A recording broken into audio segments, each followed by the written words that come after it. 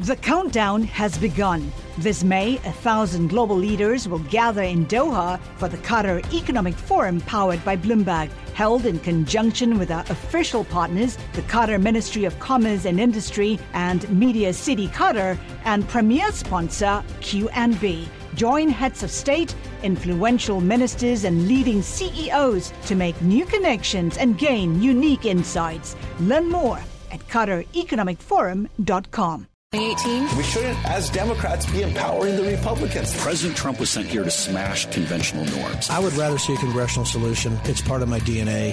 This is Bloomberg Sound On with Kevin Cirilli on Bloomberg 99.1 and 105.7 FM HD2.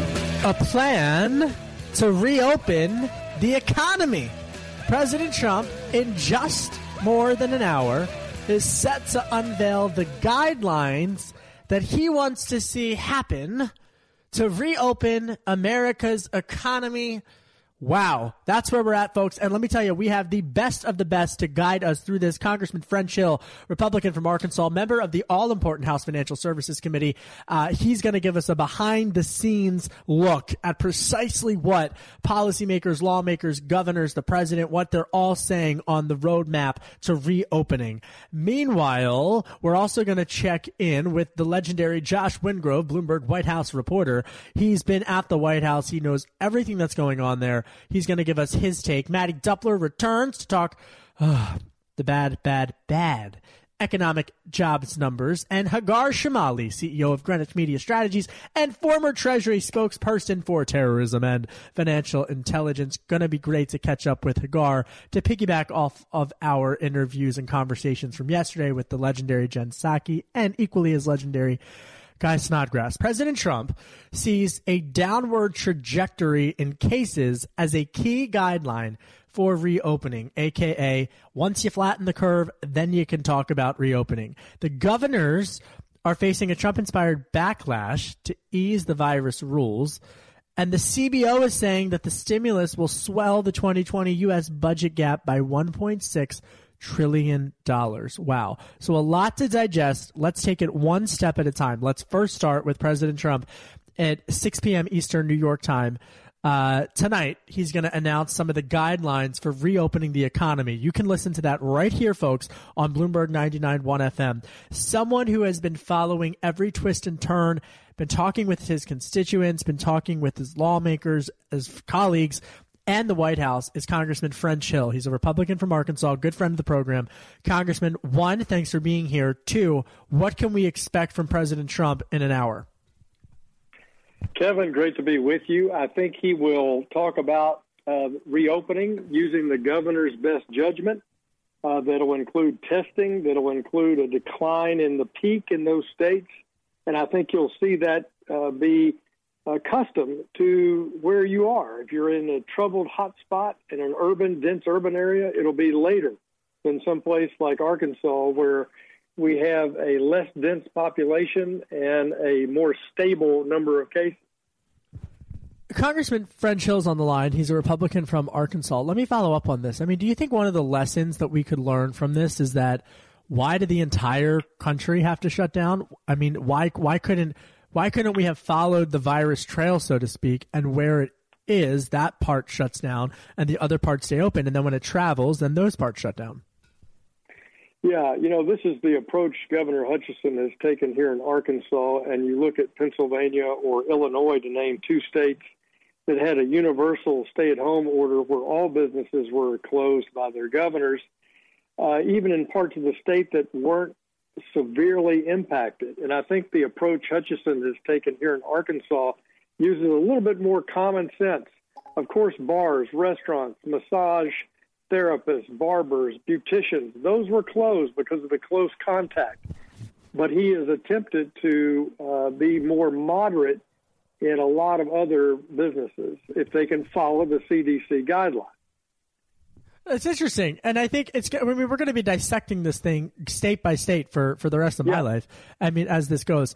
So, I mean, what do you think? I mean, are we just, basic question. Are we going to be back up by the 4th of July?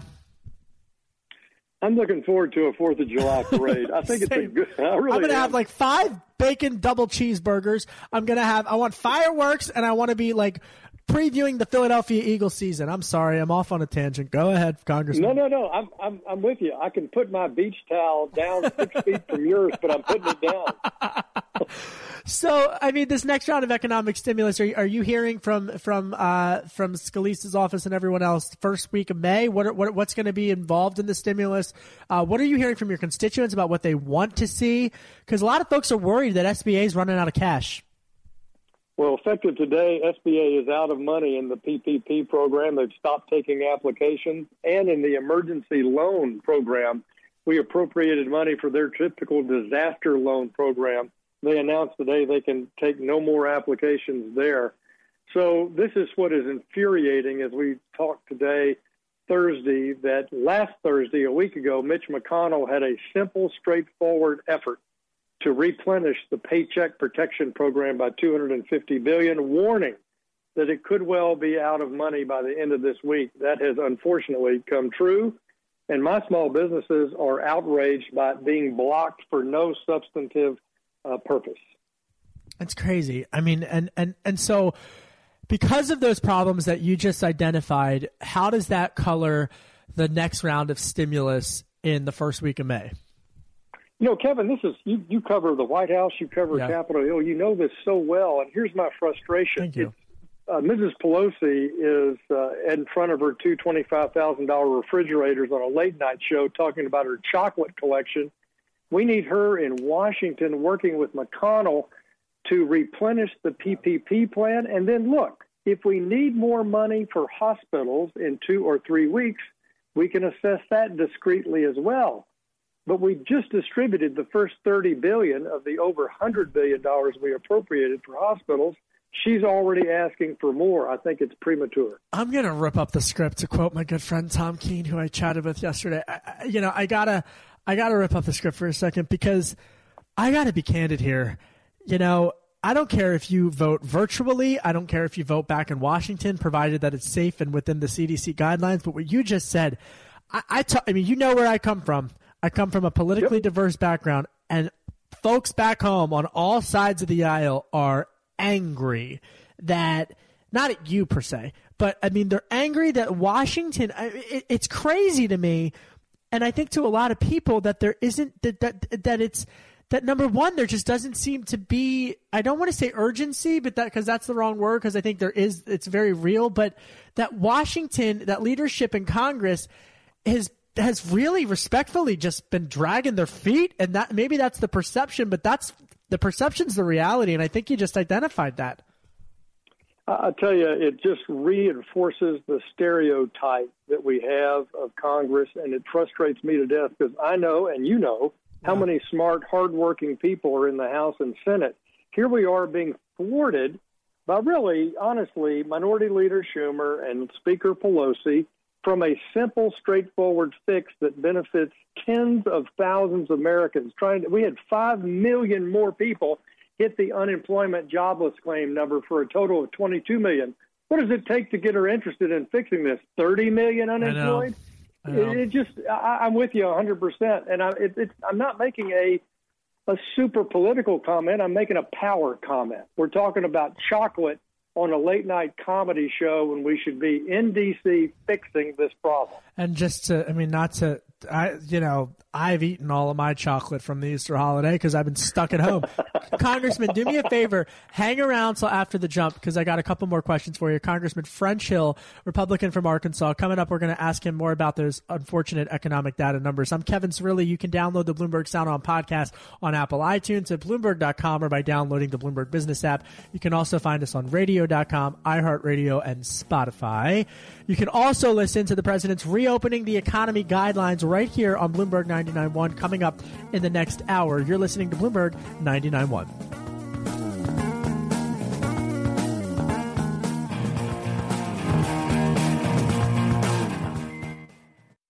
You're listening to Bloomberg Sound On with Kevin Cirilli on Bloomberg 99.1 and 105.7 FM HD2.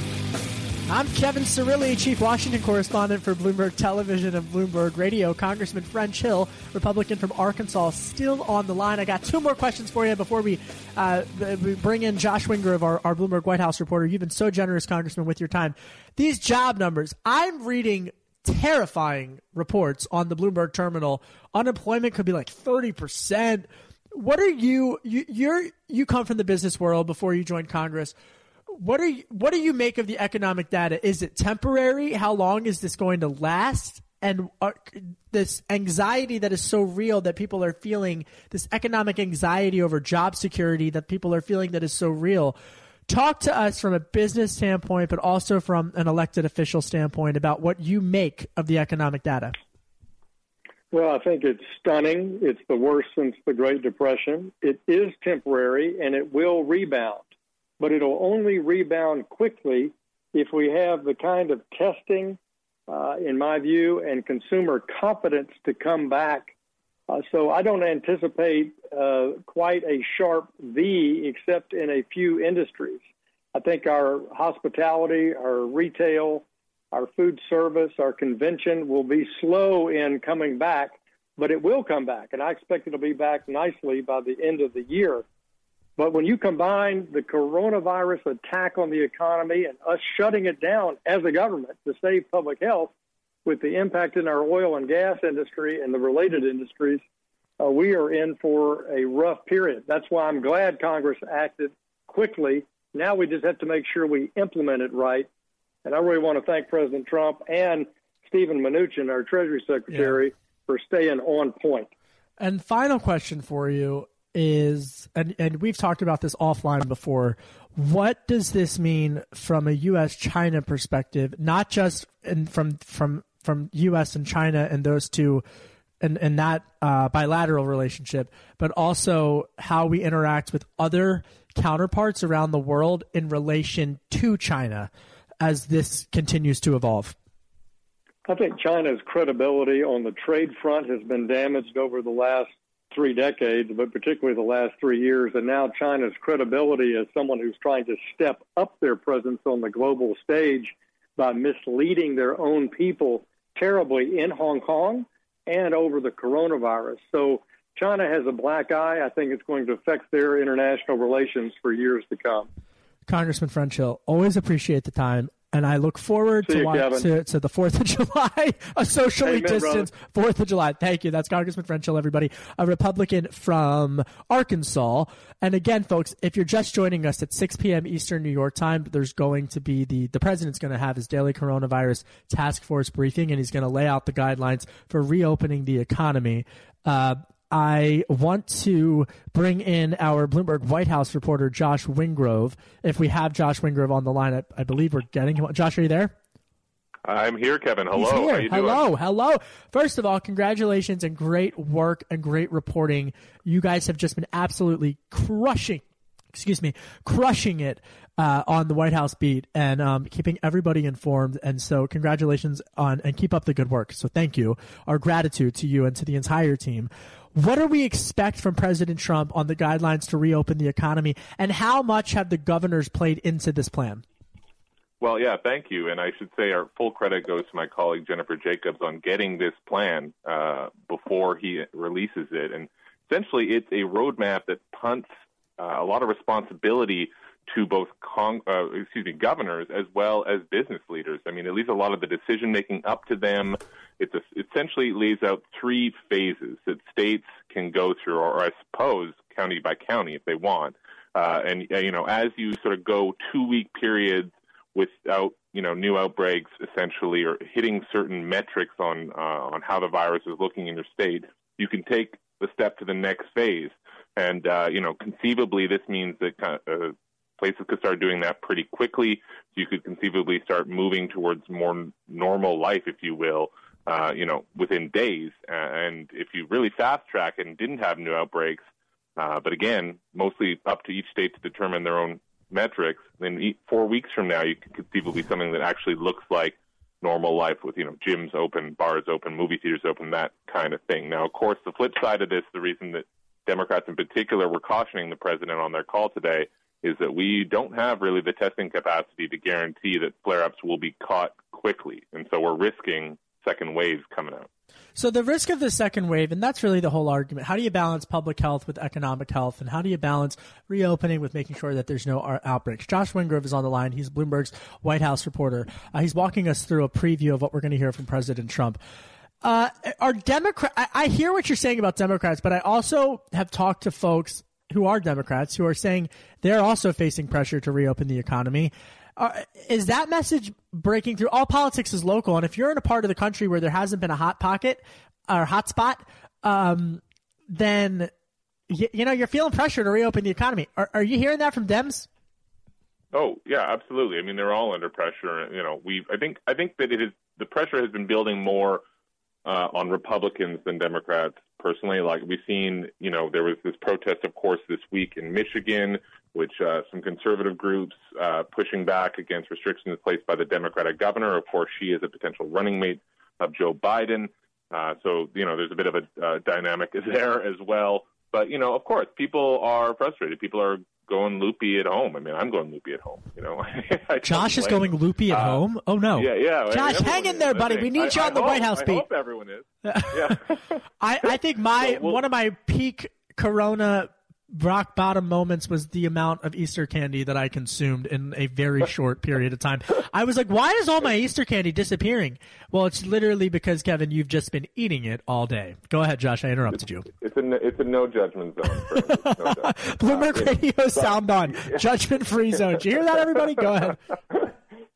So, I don't know. They are under pressure, but what we're seeing in other places, like Singapore, for instance, is that if you move too quickly, you end up having to snap back and sort of re-shut down, and that is a worst-case scenario. And the president himself has said that he's worried about that. I mean, it's obviously a potential reality. So this is going to come down to how quickly we can get testing capacity increase, and I mean, by a fact, a big increase. We're at something like 150,000. We should be in 1 million tests a day kind of capacity. And different kinds of tests, including antibody testing, which we don't have. And the reason, at least in wide circulation, and the reason that's important is that you say, oh, my workers have antibodies. They can come back to work. They've recovered. They're not as vulnerable. And we just simply don't have that yet. Amazing reporting. Josh Wingrove, everybody, Bloomberg White House reporter. Coming up next, Maddie Doppler. I'm Kevin Cirilli, Chief Washington Correspondent for Bloomberg Television and Bloomberg Radio, and you are listening to Bloomberg 99.1.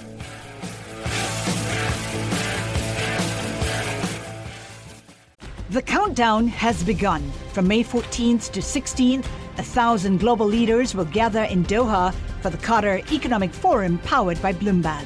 Join heads of state, influential ministers, and leading CEOs to make new connections, gain unique insights, and uncover valuable opportunities in one of the world's most rapidly rising regions. Request your invite for this exclusive event at QatarEconomicForum.com. You're listening to Bloomberg Sound On with Kevin Cirilli on Bloomberg 99.1 and 105.7 FM HD2. Yesterday, when I was talking with Jen Psaki, I told everybody about Dog Tag Bakery in Georgetown, which is one of my favorite coffee shops in the district.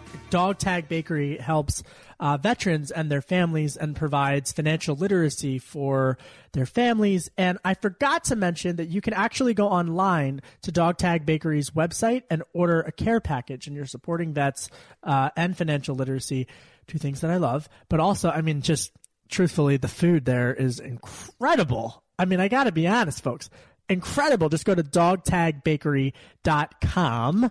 And it's an amazing cause, one of my favorite coffee shops, and really best place to get a brownie. Joining us on the line, who I think shares my love of Dog Tag Bakery, is Maddie Doppler. Maddie Doppler is the... Do you like Dog Tag? Love Dog Tag. Good. Also love Compass Coffee as well, my two favorite DC coffee joints. Yeah, okay. Touche. Both run by veterans.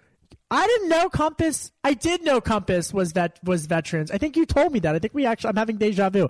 I did know that, but I forgot that. So always love supporting small businesses and, of course, supporting our vets. Maddie Doepler is back. She is the founder of Forward Strategies, senior fellow at the National Taxpayers Union, and former coalitions director for the House Republican Conference. Maddie, I got to be honest. I was talking about this with Congressman French Hill. I look at the eco indicators and the jobless numbers and the unemployment numbers.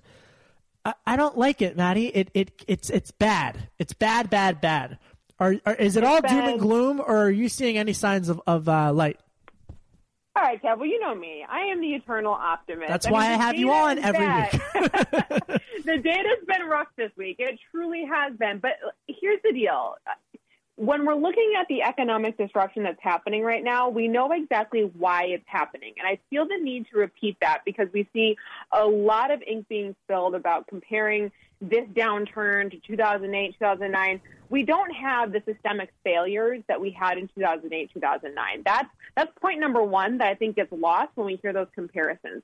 But secondly, we also know the cause of what's happening and why there are economic consequences to this disruption now, which means when we have a plan in place, we know we can put a plan in place so we know kind of the framework for how we can come back from that. So, it's not surprising to me that we continue to see really bleak unemployment data, given that we basically canceled the economy. I mean, that's the consequence of doing that.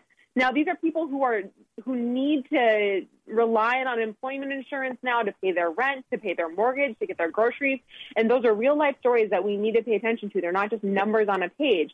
But I do think having that context is important because look at what's also happening in the stock market. The stock market, I think, kind of gets what's going on a little bit more than maybe politicians do, because the stock market the last 2 days has looked really, really hopeful, and it's because we've heard from the administration that there's going to be a plan in place to confront the public health crisis and move past it. Oh, I'm so glad you brought...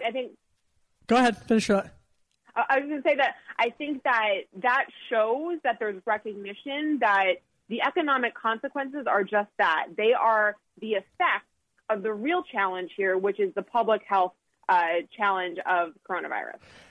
I'm so glad you brought up the issue of the stock market because I've struggled with this as a journalist, and I'm going to be really honest right now. I've really struggled with this, especially over the last few weeks, to see the positive developments coming from the street, but the negative impacts that are being felt on Main Street and from small business owners. And I hear you on the point that you're making that policymakers are a bit more out of touch than. And I get that investors are seeing things that are different, but who can work from home? This is what I struggle with. So help me. Investors can work from home. Investors can trade online. Investors can move money and not have to go, leave their screen. So it really, I guess, what more can policymakers do, Maddie Doepler, and the conversations that you have with your counterparts? What more can policymakers do to cater some of the relief, not just through helicopter cash, but through incentives that would allow Main Street to not be able to be pummeled so hard? Right. Like I have been saying all along, efforts that keep workers connected to their employer are essential for a couple of reasons. One is that we know the efforts that keep employees connected to their employers. What do you mean by that? So what I mean by that are things like this PPP loan program through the SBA that allows businesses to keep their workers on payroll and pay them as they weather the effects of the coronavirus. And this is why it's essential. It's essential. We look at what's happening with unemployment claims, and we know that the system is overwhelmed. So we already know that people who've already lost their jobs and need those unemployment benefits aren't able to access them for a myriad of problems that we have with some of these state systems. Secondly, when you think forward a couple weeks, a couple months, what we need is the ability to get this economy back online once the virus threat has abated. The easiest and best way to do that is to make sure that you have employees that you can activate immediately. If these businesses have to lay off all of their workers, that is a huge drain on their resources to try to find, hire, and then retrain a whole new workforce over the course of a couple of weeks when they're trying to get back online and make up for months of lost time. So something like the PPP program, I always thought was the best way to try, because essentially what you're doing is you're pushing pause on the economy, and you're trying to hold as many businesses and thus as many workers harmless as we wade through the economic effects of the coronavirus and the things we've had to do in order to contain the virus itself. So what policymakers need to do, Kevin? They need to get their heads out of their you-know-what and refill the loan program because it ran out of money this morning. It's crazy. That to me is so, I can't even, to me, and I want to be, I know I'm whether you're a Republican or a Democrat, that to me, how is that, you're the leader of the Republican coalition's, former coalition's director for the House Republican Conference. How does, I'm not blaming you, how does something like that, no, but seriously, like, let's get away from partisan talking points just for a second. How does something like that even happen in a national emergency? I agree with you, Kevin. No, but still, I know I'm not. But let me tell you what's going on right now. I think that we have. I don't want to paint a broad brush because I've seen a couple members on TV today saying really encouraging things, but at the same time, we have allowed that kind of tongue-in-cheek axiom of like never letting a crisis go to waste actually become a governing thesis. And that's the problem, is that both sides think they have something to gain from what's happening right now. And the reality situation is no one gains from this situation. No one gains from losing their job. No one gains from the economy that was going gangbusters, and we're in the middle of the longest expansion in American history. No one gains from that going down the toilet. The politicians need to figure this out. That you know what you just said. That's the quote of the day. That the axiom "never let a good crisis go to waste" has been a thesis for policymakers. That's just so angering. Give me some hope. Give me some optimism, because I just saw. I mean, on CNBC on Closing Bell, the Philadelphia Federal Reserve President Patrick Harker, he said that, quote, "We're going to hit a period where it's going to be pretty bad. It's pretty bad right now, but we will climb out of this. It's not going to be a sudden bounce back. I mean, it just doesn't make sense to me. There's going to be certain industries like travel and tourism and hospitality and so forth that will take some time for recovery." But again, to your point, I mean, he keeps saying that that there's going to be some type of bounce back. We have about a minute left, so give me some optimism. I mean, have you seen that meme going around Instagram, Kevin, that's like, before we rush back to normal, let's assess what normal is worth rushing back to? I do think there's going to be a little bit of a realignment, something that we kind of missed in the 90s when, you know, now that we're not a manufacturing country anymore, people are still asking, how did this happen? What do we do with people who used to have those skill sets?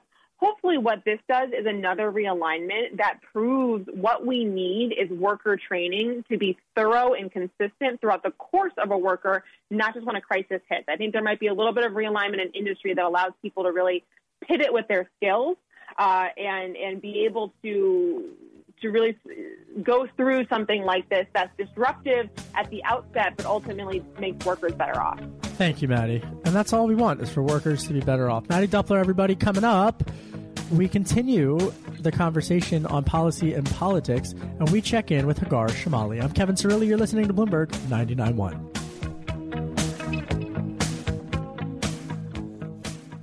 You're listening to Bloomberg Sound On with Kevin Cirilli on Bloomberg 99.1 and 105.7 FM HD2. I'm Kevin Cirilli, Chief Washington Correspondent for Bloomberg Television and Bloomberg Radio. Coming up in the next half hour, President Trump's daily coronavirus task force briefing. He's going to lay out the guidelines, folks, for reopening the economy. You can catch that in its entirety right here on Bloomberg 99.1. Now, returning to the program, Hagar Shamali, CEO of Greenwich Media Strategies, former Treasury Department spokesperson for terrorism and financial intelligence. And Hagar, first of all, welcome back. How are you? How's the family? And hopefully you're staying healthy and active. You're so sweet to ask. It's so great to be on with you, Kevin. Thank you. I miss you guys in person. So do I, but Hagar. We're great. Thank you for asking. We're all doing well. I'm counting my blessings. You know what? I love that. And that's one thing definitely I think, and I haven't really shared this, but, for me it's been, listen, I have nothing to complain about, nothing. I'm filled with gratitude, but it's the stillness and having to sit still that I've really struggled with, Hagar. If I'm going to be a little, personal for a second, the sprinting around the world and all around the country for the first, quarter of this year for the last 5 years. And then it's like you're forced to sit still. So I definitely had an adjustment period. Did you find that as well, Hagar? Because you're a global jet setter, mom superhero. Did you find that as well? Yes, well, and I can one-up you a little bit on that. Hagar Shamali can one-up me in every department of my life. Go ahead. On one hand, yes, I completely agree. Staying home is so hard. I hate to complain because things could be so much worse. But I am 7.5 months pregnant, and sitting all day has made everything much worse. And again, I don't want to complain. I have my health.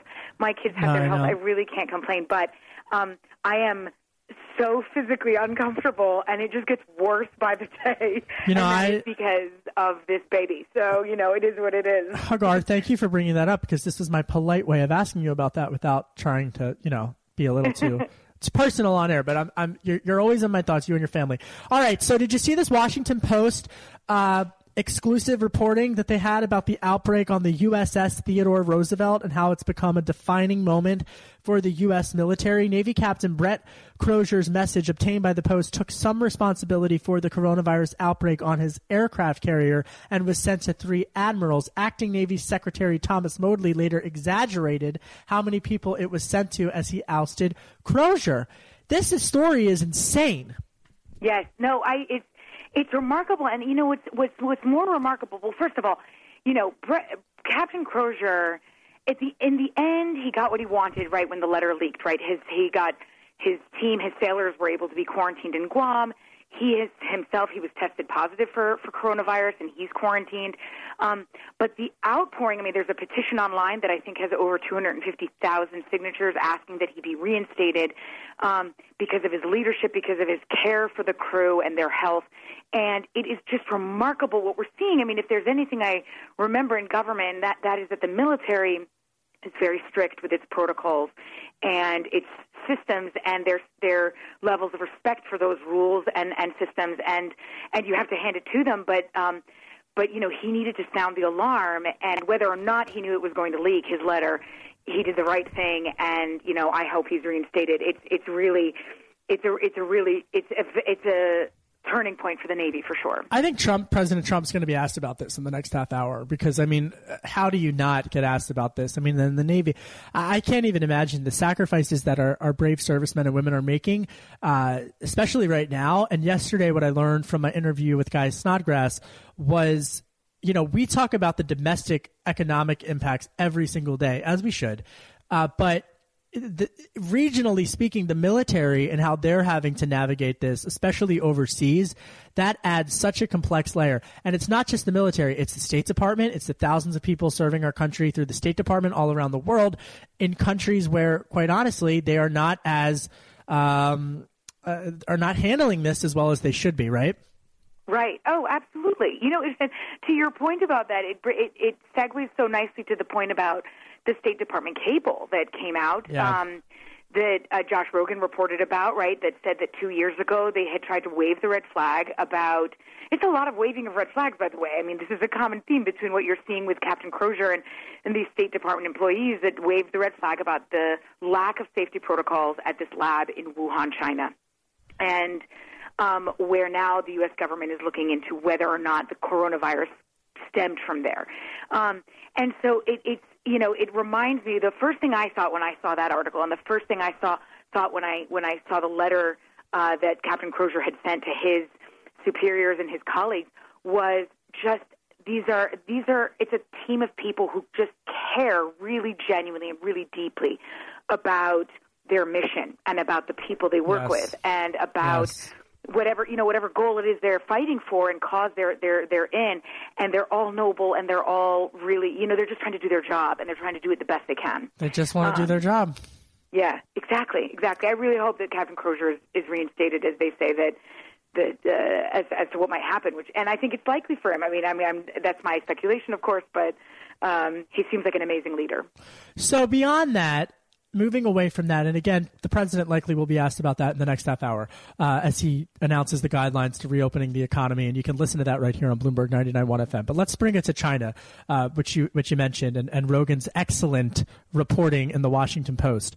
In terms of how does the U.S. navigate in the long term? It's not going to be a short-term fix. How does U.S. policy, whether it's President Biden or a re-election of President Trump, navigate Xi Jinping given what just happened in the past couple of months? Right. That's so.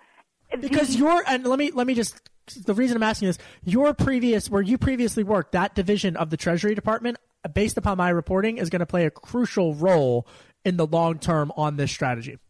Oh, sure, without a doubt. The Treasury Department and the Commerce Department too, given President Trump has been unique in using tariffs as this kind of force of punishment, right? This point of leverage where to use over a country, namely China, to try and change behavior. Now, that's very specific behavior, but those types of financial measures, whether it's tariffs, whether it's sanctions, whether it's other financial tools, can be used to exert leverage to change some kind of behavior. And I think from where I sit, I would be very strongly on the side of using those tools and maybe others to twist China's arm and to twist President Xi's arm, because what you have with what happened with the coronavirus, between the lying that has gone on and the fact that doctors that tried to raise the alarm were either jailed or silenced.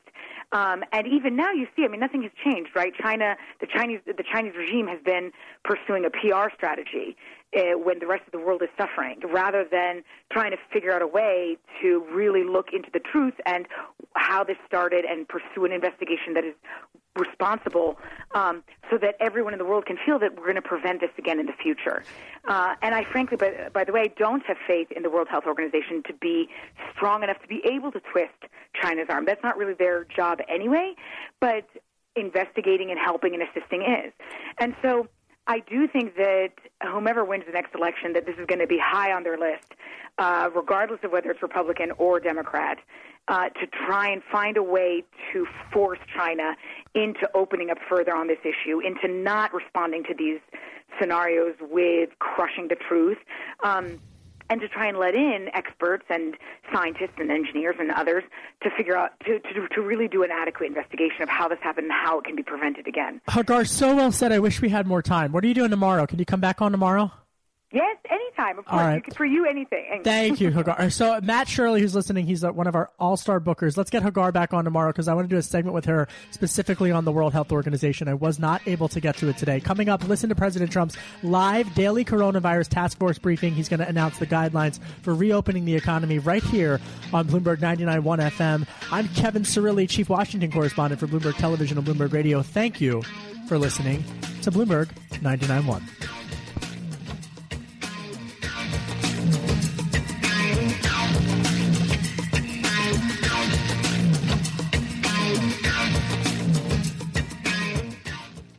The countdown has begun. From May 14th to 16th, 1,000 global leaders will gather in Doha for the Qatar Economic Forum powered by Bloomberg. Join heads of state, influential ministers, and leading CEOs to make new connections, gain unique insights, and uncover valuable opportunities in one of the world's most rapidly rising regions. Request your invite for this exclusive event at QatarEconomicForum.com.